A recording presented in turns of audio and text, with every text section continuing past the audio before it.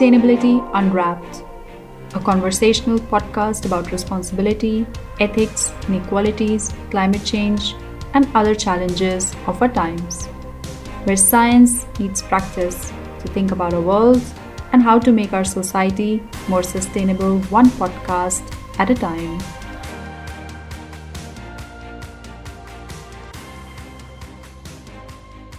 Warm welcome to today's podcast episode of the Sustainability Unwrapped podcast series brought to you by Hanken School of Economics in Finland. I'm Charlotta Niemistö, Director of the Goddess Institute at Hanken School of Economics. And today our topic is From the Economy of Work to the Care Economy. We will today discuss the division of paid and unpaid work and the effects of that. We focus on care as a gendered and aged phenomenon and how these relate to very core questions of social sustainability, namely as questions around production and reproduction. When we talk about paid and unpaid work, we also talk about the division of labor between men and women in the society and in organizations. Unpaid work is often referred to as care work outside of employment, meaning caring for children and other kin, but also meaning other kinds of household work that is often invisible and not acknowledged as a vital part of the society. These questions, as questions around care more generally, are very gendered in all societies, and the social relations of care, home and work constitute very fundamental aspects of gender relations in society. This is the case even in the often seemingly egalitarian context of the Nordic countries. The Nordic system, with their own variations, relies on a relatively wide range of state-level policies for reconciling work with care, with, for example, relatively generous family leaves and public daycare for children, enabling and expecting both women and men to take part in paid employment. Despite this, strong assumptions remain embedded in the gender discourses of production and reproduction, in these as well as in other post-industrial societies. Also globally, many economic, social and political discriminations and inequalities are founded upon inequalities around gender, care and work. But now I'm delighted to welcome our podcast guests, Nikki van der Gaag, Anna Mooring and Jeff Hearn to discuss these topics. Nikki van der Gaag is an independent gender consultant and senior fellow at Instituto Promundo, a world-leading organization working on men and boys in the context of gender inequality. Till January 2019, she was Director of Gender Justice and Women's Rights, Oxfam, Great Britain. She specializes in men and boys and gender equality, particularly on parenthood and work with adolescent girls and boys. Her books and reports include Feminism and Men, The No-Nonsense Guide to Feminism, 6 State of the World's Girl Reports, and she has co-authored 3 State of the World's Fathers Reports. Anna Mooring works as a leading specialist at the Network of Family Diversity. Her job is to gather information and ideas to develop the Finnish society towards more inclusive practices for all kinds of families. Jeff Hearn has worked long-term on gender, age and care in relation to work, organizations and management. Most recently, the new book, Age at Work, with Wendy Parking, Richard Hausen and myself. He is Professor Emeritus and Research Director at Goddess Institute Hanken School of Economics, as well as professor in Sweden and the UK, where he is originally from. Now I would like to start by asking you, Nikki, why should women and men need to share unpaid care work equally? Thank you, Lotta. That's a really important question. And I think there are a number of answers to that. I think the first one is that because all over the world, the imbalance between women and men in terms of who does the caring is a key factor in holding back gender equality. Second point is because women do at least 3 and sometimes up to 10 times more unpaid care and domestic work in the home than men do. And thirdly, because there's no country in the world where this is shared even close to equal. And the reasons why care is not valued and why men don't do it are rooted in patriarchy and patriarchal systems that go back for hundreds of years. They're interconnected and interlinked. Because we value care less than paid work, it falls mainly to women to do it. And when it's paid work, it's paid badly, despite the fact that without it, our societies wouldn't function. And change is glacially slow. The global increase in men's time spent on unpaid care between 1998 and 2012 is 13 minutes a day. And at the current rate of change, it means it will take 92 years to reach equality in unpaid care and therefore equality more generally. So I think it's absolutely clear that this is a key issue. And feminist economists have long called for change, perhaps notably through the UK feminist economist Professor Diane Elson, who invented the 3 R's framework, which calls for care to be recognised and valued. That's the first R. Reduced, both through state provision of services such as childcare and through time and labour saving devices, and redistributed between men and women, as well as from individuals to the state. A 4th R, representation, was added later to ensure that the voices of women were heard in these debates. The blunt fact is, Lotte, that we don't care enough about care or value it. And though it's reductive perhaps to put a price on it, the monetary value of women's unpaid care work, according to an Oxfam report last year, was $10.8 trillion, three times the value of the world's tech industry. Thanks, Nikki. Could you give some examples of ways of working with men and boys on care? Yes, there are lots, and most of it's been on individual and group level. It's clear that if we want to change things, we need to go beyond the individual and the group, and we also need to think about the kinds of families that we're working with. So most families are not nuclear. We need to look at what Shahra Razavi calls the care diamond. So families, individuals, communities, but also the state and its institutions and the private and not-for-profit sectors.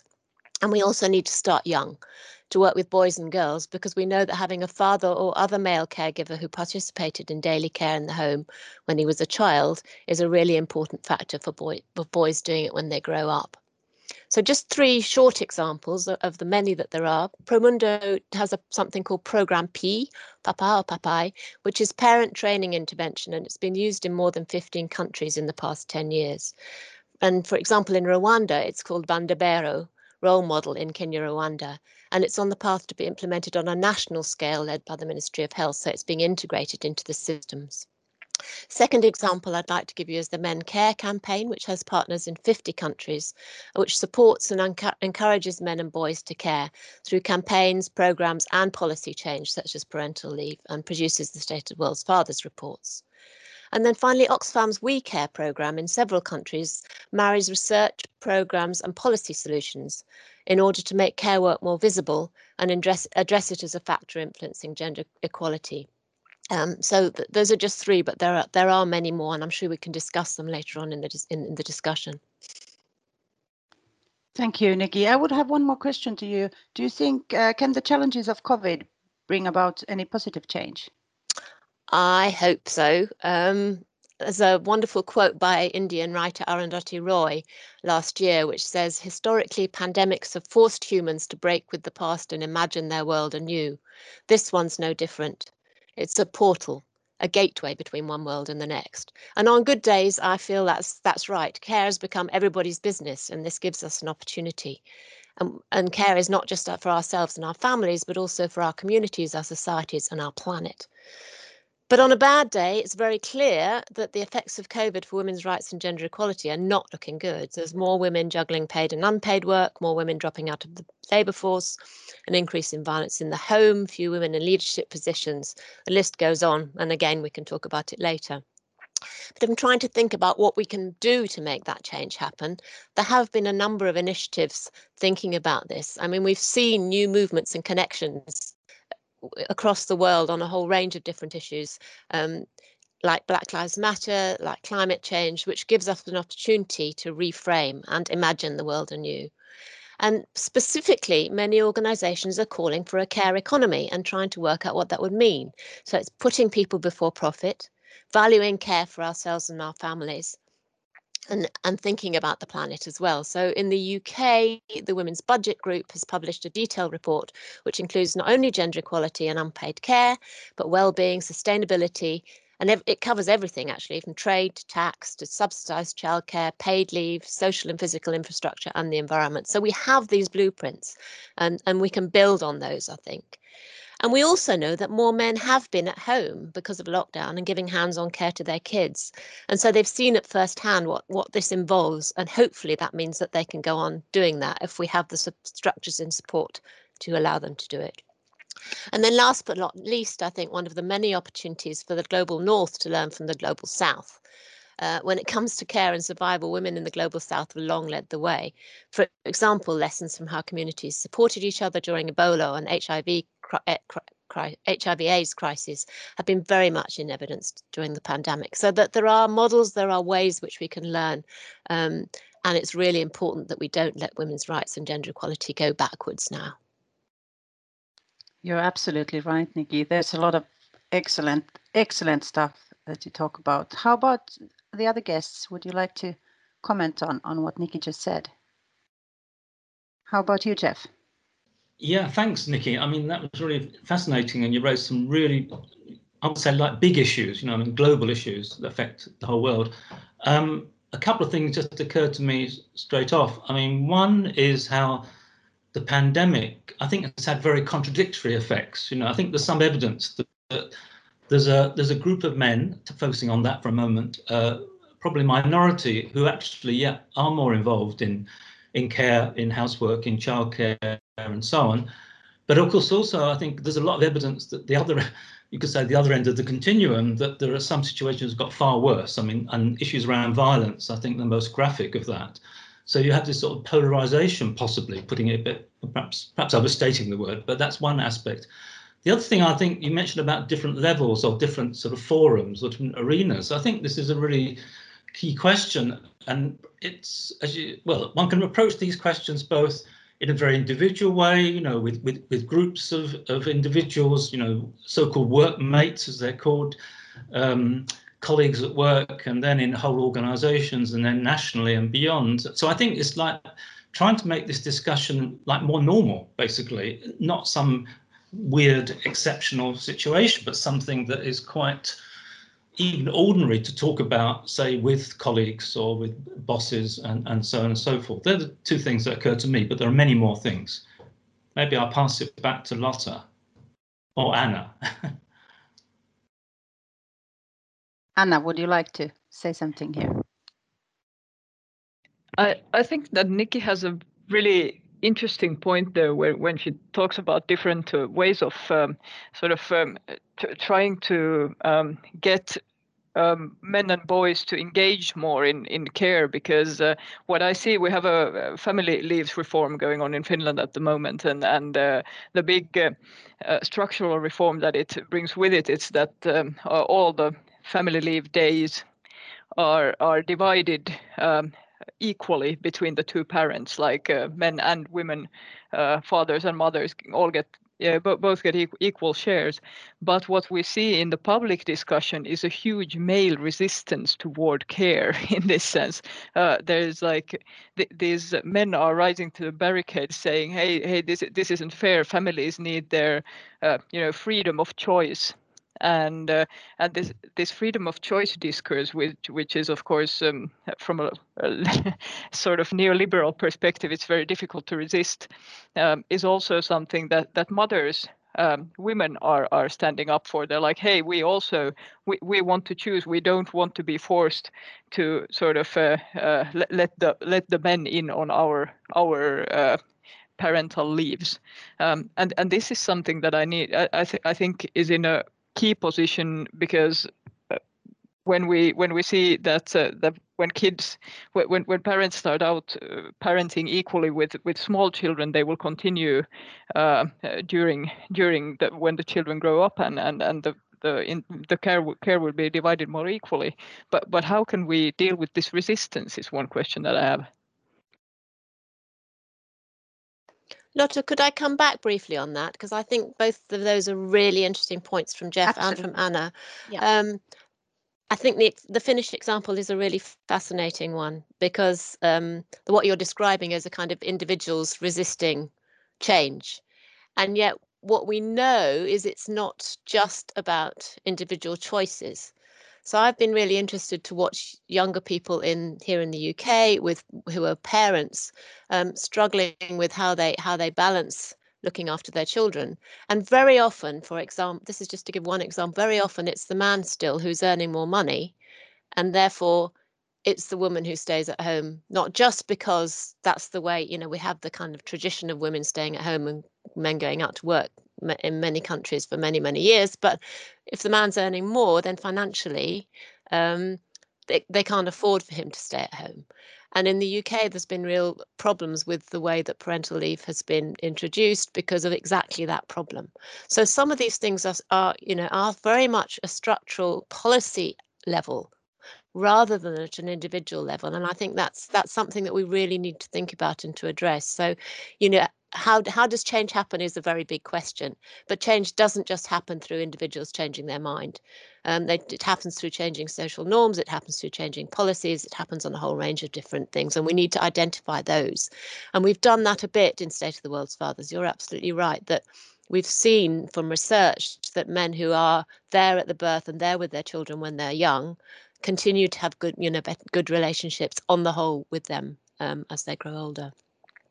And then to Jeff's point, yes, I mean, I think the kind of the general norm is not around men sharing equally. And I always resist that word helping, because you hear, well, men are going to help in the house. It's not about helping, it's about sharing equally. So again, how do we make this something that's part of the mainstream? And I think there is an opportunity with COVID to do that. But we do need to seize it now and not wait until it's too late and we're back to normal again. Thank you all. And I'd like to link back to what Nikki just replied to Anna about the debates in the UK. I think we can recognize them all also in Finland, and also dividing that debate even a bit more when we think about stipulations around reconciling work and family. And this is my question to Anna.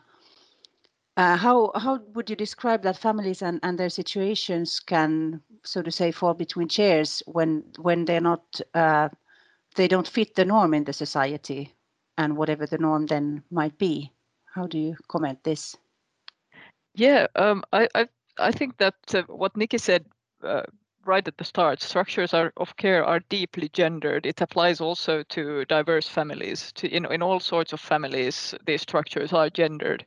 But what we see when the family diverges from the norm of the nuclear family with two parents who have biological children born at different times and nobody has died or separated or otherwise sort of broken from the nuclear. What we see in these diverse families is that there are many gendered structures of care that don't become visible in the public discussion. Say, for example, the care that's done by non-resident fathers or by single mothers, or by grandparents to their grandchildren, and there also gendered structures are present, and I think that that in these situations it's often the case that that we try and apply some system. Say, for example, in this family leaves reform, we try and apply some system on the diversity that is actually not taking all these different situations into account, and then we end up in a mess where families feel that they aren't recognized, and when we actually end up putting up obstacles for caring for or for dividing care more diversely or more equally even. And now I'm specifically because I think we have a humongous amount of care potential in non-resident fathers. We have very many fathers that could be an enormous resource in the life of their children and in the life of the mothers of their children. And this resource we are underusing at the moment. And there are several different reasons for that. Some of them are legal, some of them are normative, some of them are social, and some of them are just emotional or affectionate or whatever. Many fathers experience conflicts and then then sort of diverge from their parenthood.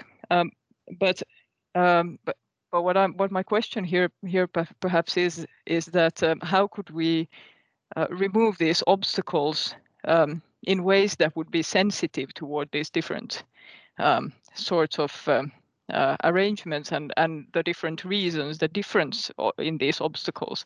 There is no one good solution, but we see a lot of different ways that we actually could tackle these issues.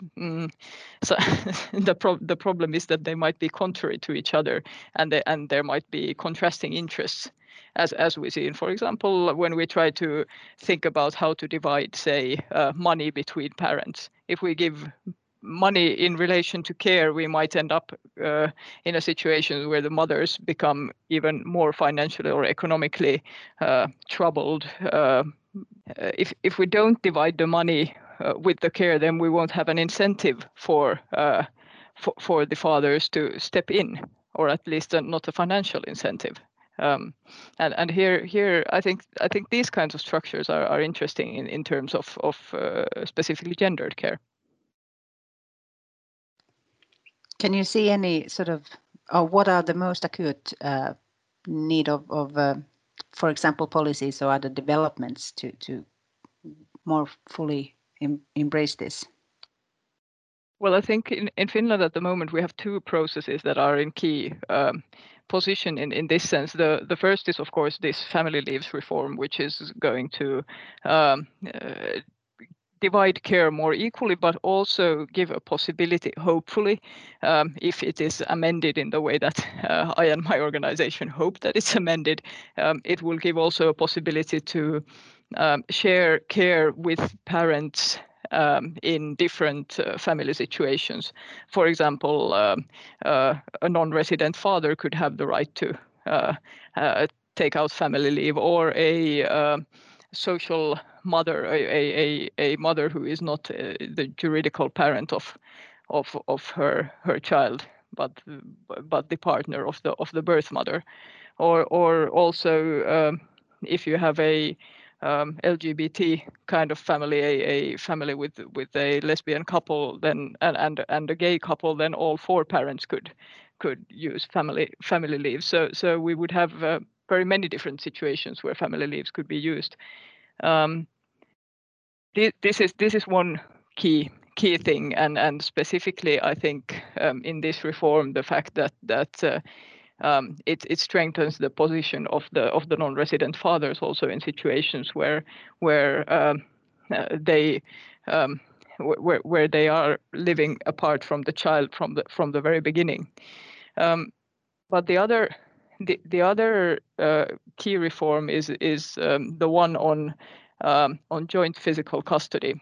We have a governmental program that says that they will work to take out obstacles from the way of joint physical custody, and in these reforms, for example, the possibility to give some extra allowances to non-resident fathers for example, so that they would be able to afford a bigger apartment is one of the key questions. So it's much about structures. It's some about also like real money, just to give out more euros to non-resident fathers so that they can have enough space for their children.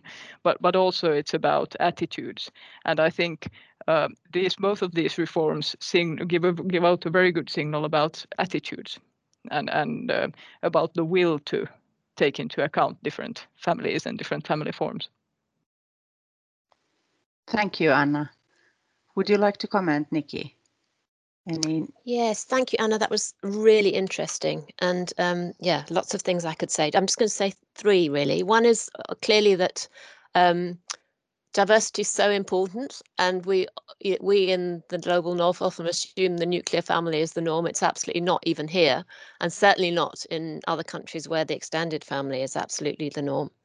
The forthcoming State of Wales Fathers has looked in a little bit into single-sex parenting and seen how disadvantaged many single, sorry, not single-sex. I mean parents who are from the same gender, and and they are very disadvantaged. And I think we need more research on that. We also need to look at other kinds of diversity. So Oxfam and Promundo did some research on COVID-19, and if you go back to unpaid care, found that although 57% of white respondents said their daily domestic care work had increased during COVID, among Black and African American respondents, it was 71%. Among Hispanic and Latina, 74 and 79 among Asians. So we need to look at that kind of diversity as well. It's really important. And I think finally, there's been quite a lot of research in South Africa, Anna, on non-resident fathers, because the percentages are so high. And again, I think there are things that we can learn from countries like South Africa about how they deal with this and what they would recommend. I haven't got time to go into detail, but thank you. That was so interesting. How about you, Jeff? Do you have comments, or shall we move on to your questions? I'll try and be brief. I think the thing that struck me when Anna was talking was how it's the relation between this, so to speak, big structural picture, whether it's national or whether it's international or whether it's even an organization, and then this sort of hands-on situations that you graphically described, and which are very complicated sometimes, and perhaps, you know, but there's not like an easy sort of rule that solves every situation. That was one thing. The other thing that got me thinking was that Nikki was talking right at the beginning about patriarchy or patriarchy, which is, you know, as a big framework, if you like, a big system. And then Anna was talking about some of these very hands-on, very quite complicated situations. And that to me suggests really a huge transformation from the idea of fatherhood based in power or possession or ownership to something really very different from even biological father to social fatherhood, and to fatherhood doing, if you like, or practices that are based in care. Okay, thank you. The questions of care and work, social sustainability also relate very much to age. So I would like us to discuss more about age too. So Jeff, how do you think we should take into account the shifting care responsibilities in relation to age or aging, if you like? Yeah, thanks, Lotta, for that question.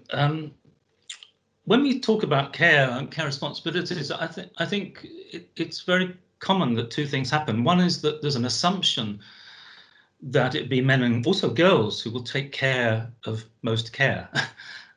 As we've talked about, but also I think there tends to be a focus on parenting and care of young children, whether it's at home or in daycare. And I mean, both these two issues, as we've discussed, are absolutely central and key issues. But I think the care economy, if you want to use that term, is an even wider question than that, in the sense that care responsibilities continue and they also change and often even get more complex or complicated as people age. So they obviously include care of young children, also older children, and I would actually say adult children as well in many cases. And they also involve care of older people and of parents, of people with disabilities, as well as spouses and partners and friends and neighbours, I think, as well. So I think the whole issue about, should we say, care leave isn't just only about childcare, it's about many, many aspects. And I think this has become really key with, in many countries, not all, the ageing population. This has become more obvious, at least. It's not new at all.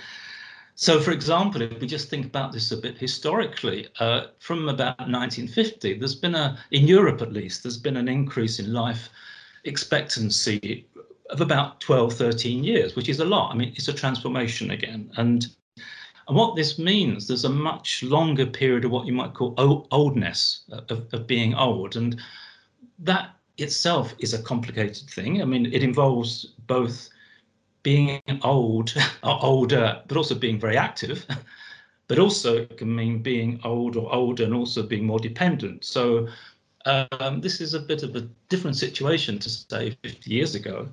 And also there are really big increases proportionally, even more relatively in the old, say 80 plus or 85 and even 90 plus, and that will probably increase in many countries. And I think the point is here that when we start putting together, if you like, age, gender, as we've discussed, there are many connections. I mean, there's a lot of talk about the gender wage gap. That's pretty standard discussion on sort of headline news still, though it doesn't change very fast. In addition to this question about aging and increasing numbers of old, it's important also to think about how gender and age work together or combine together in many different ways. And this really affects care and care responsibilities. I mean, there's a lot of talk, and it's even sometimes headline news in newspapers around the gender pay gap. But actually, in many countries, the gender pension gap, or the, if you like, the gap in income and wealth after retirement in older age is actually much bigger. In Finland, it's about 20%, the gender pension gap, which is close to twice the gender pay gap. And this really affects people's self-care. It affects the care for others. It also affects the care needed by others. And of course, this is partly or very largely a result of the loss of, or the lack of value of unpaid care and domestic care in earlier parts of women's lives and working lives. Well, how is the relation between age and care visible or indeed invisible in organizational life, Jeff? Yes, well, I would say the relation of age and care and also gender is both, in a sense, very visible, but also invisible at the same time within organizational life. I mean, care is partly about the shifting care responsibilities of people as people age. And this affects people's time, resources, energy for work in, say, the employing workplace. And this is also gendered as well. So, I mean, just to give one example, in the EU, the Nordic countries have the greatest flexibility for taking, say, 1 or 2 hours off from work, but also have the largest gender gap in taking up that flexibility. And taking off that time is more often thought about in terms of, say, care for a child who is ill, so-called vabbing in Swedish. And that might be much more legitimate in many workplaces than for many other demands arising from age, such as care for parents or care for friends or care for spouses and so on. So that's one sort of angle.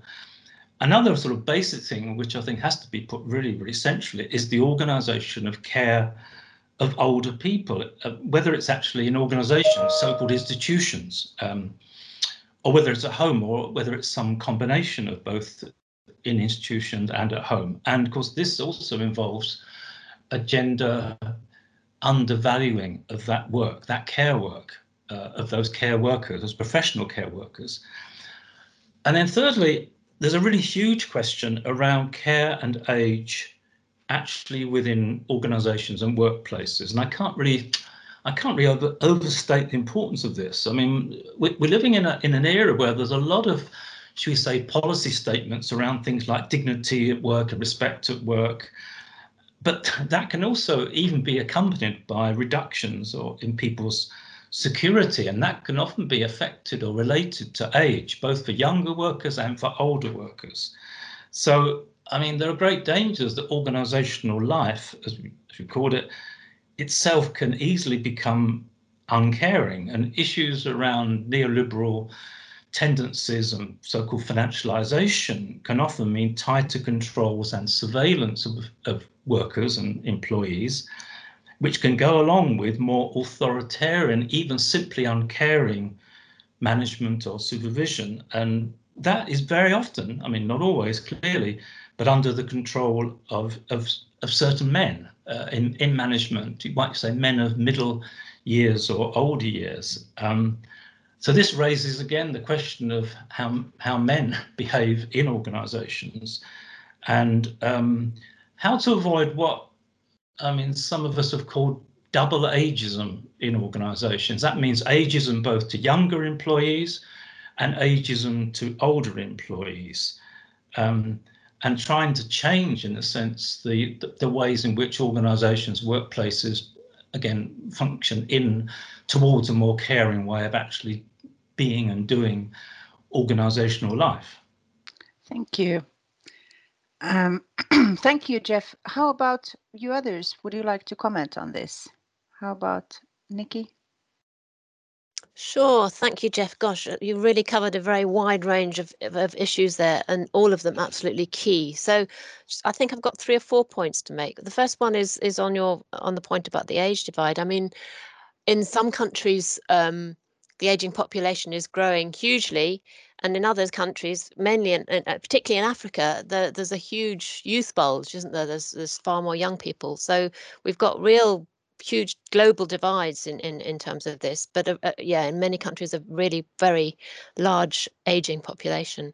My second point's about the mental what is often called the mental load.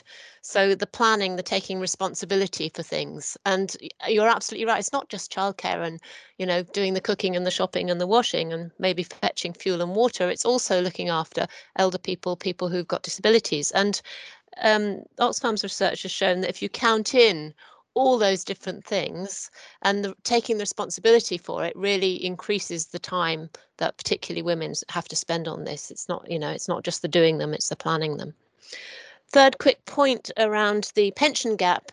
I think that shows so clearly how the implications of what's known as the motherhood penalty. So up to the point that young people have children, often they're able to be more equal perhaps than their parents or grandparents, but once they have children, actually we see the fact that pension contributions are go down, that women earn less, that women leave the workforce. So the motherhood penalty there is really important.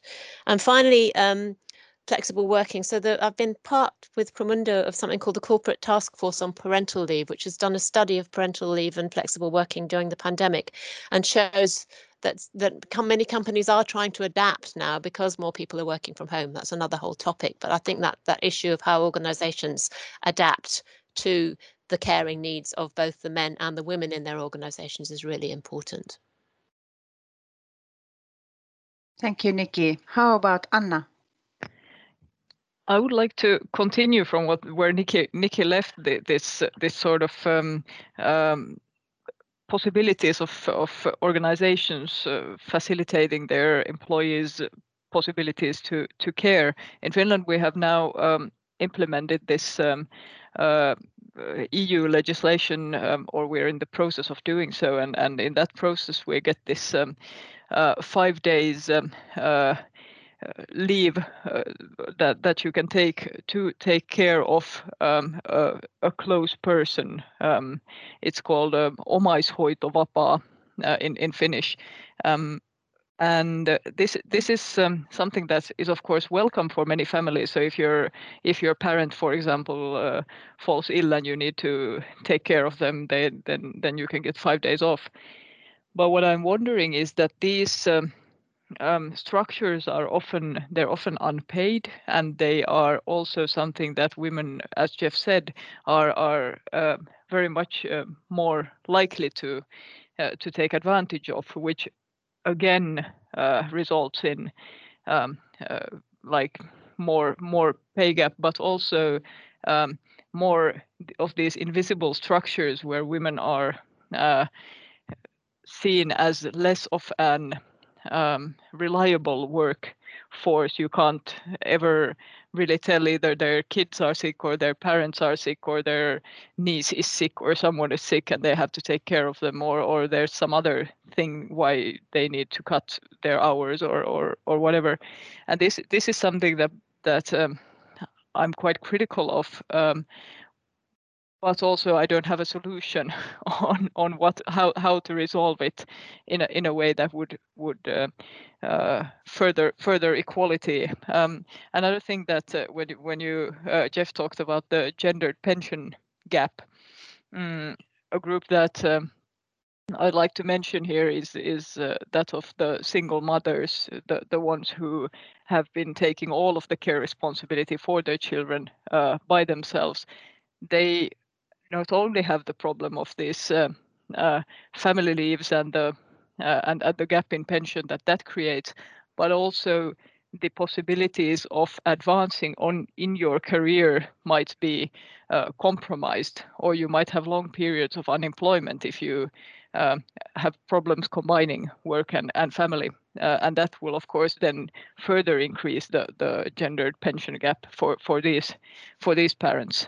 And these kinds of structures would be so important to find ways to tackle. How would you build a pension system that would take into account, for example, a single parent situation? Could you get a single parent raise to your pension or something like this? It's really important to find policies that would address these specific issues. You're absolutely right, Anna.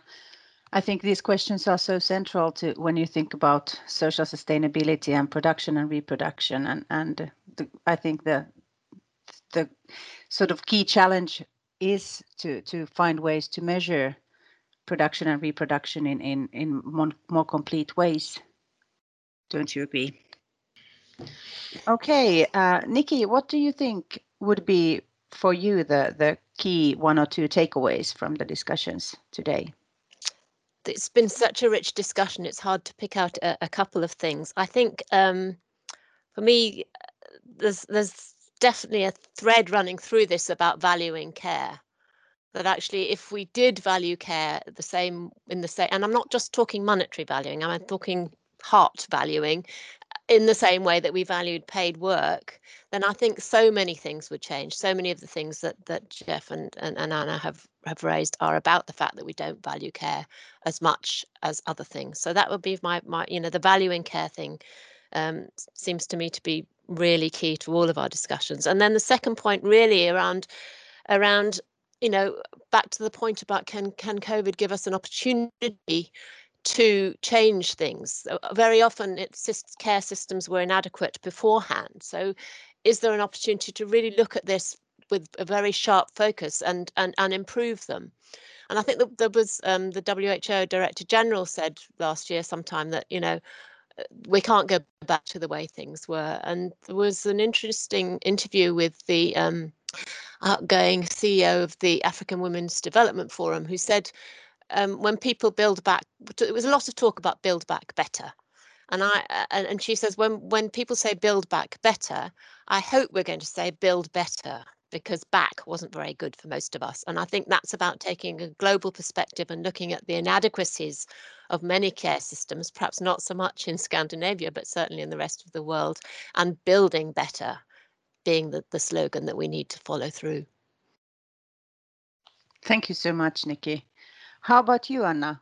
What were your key takeaways?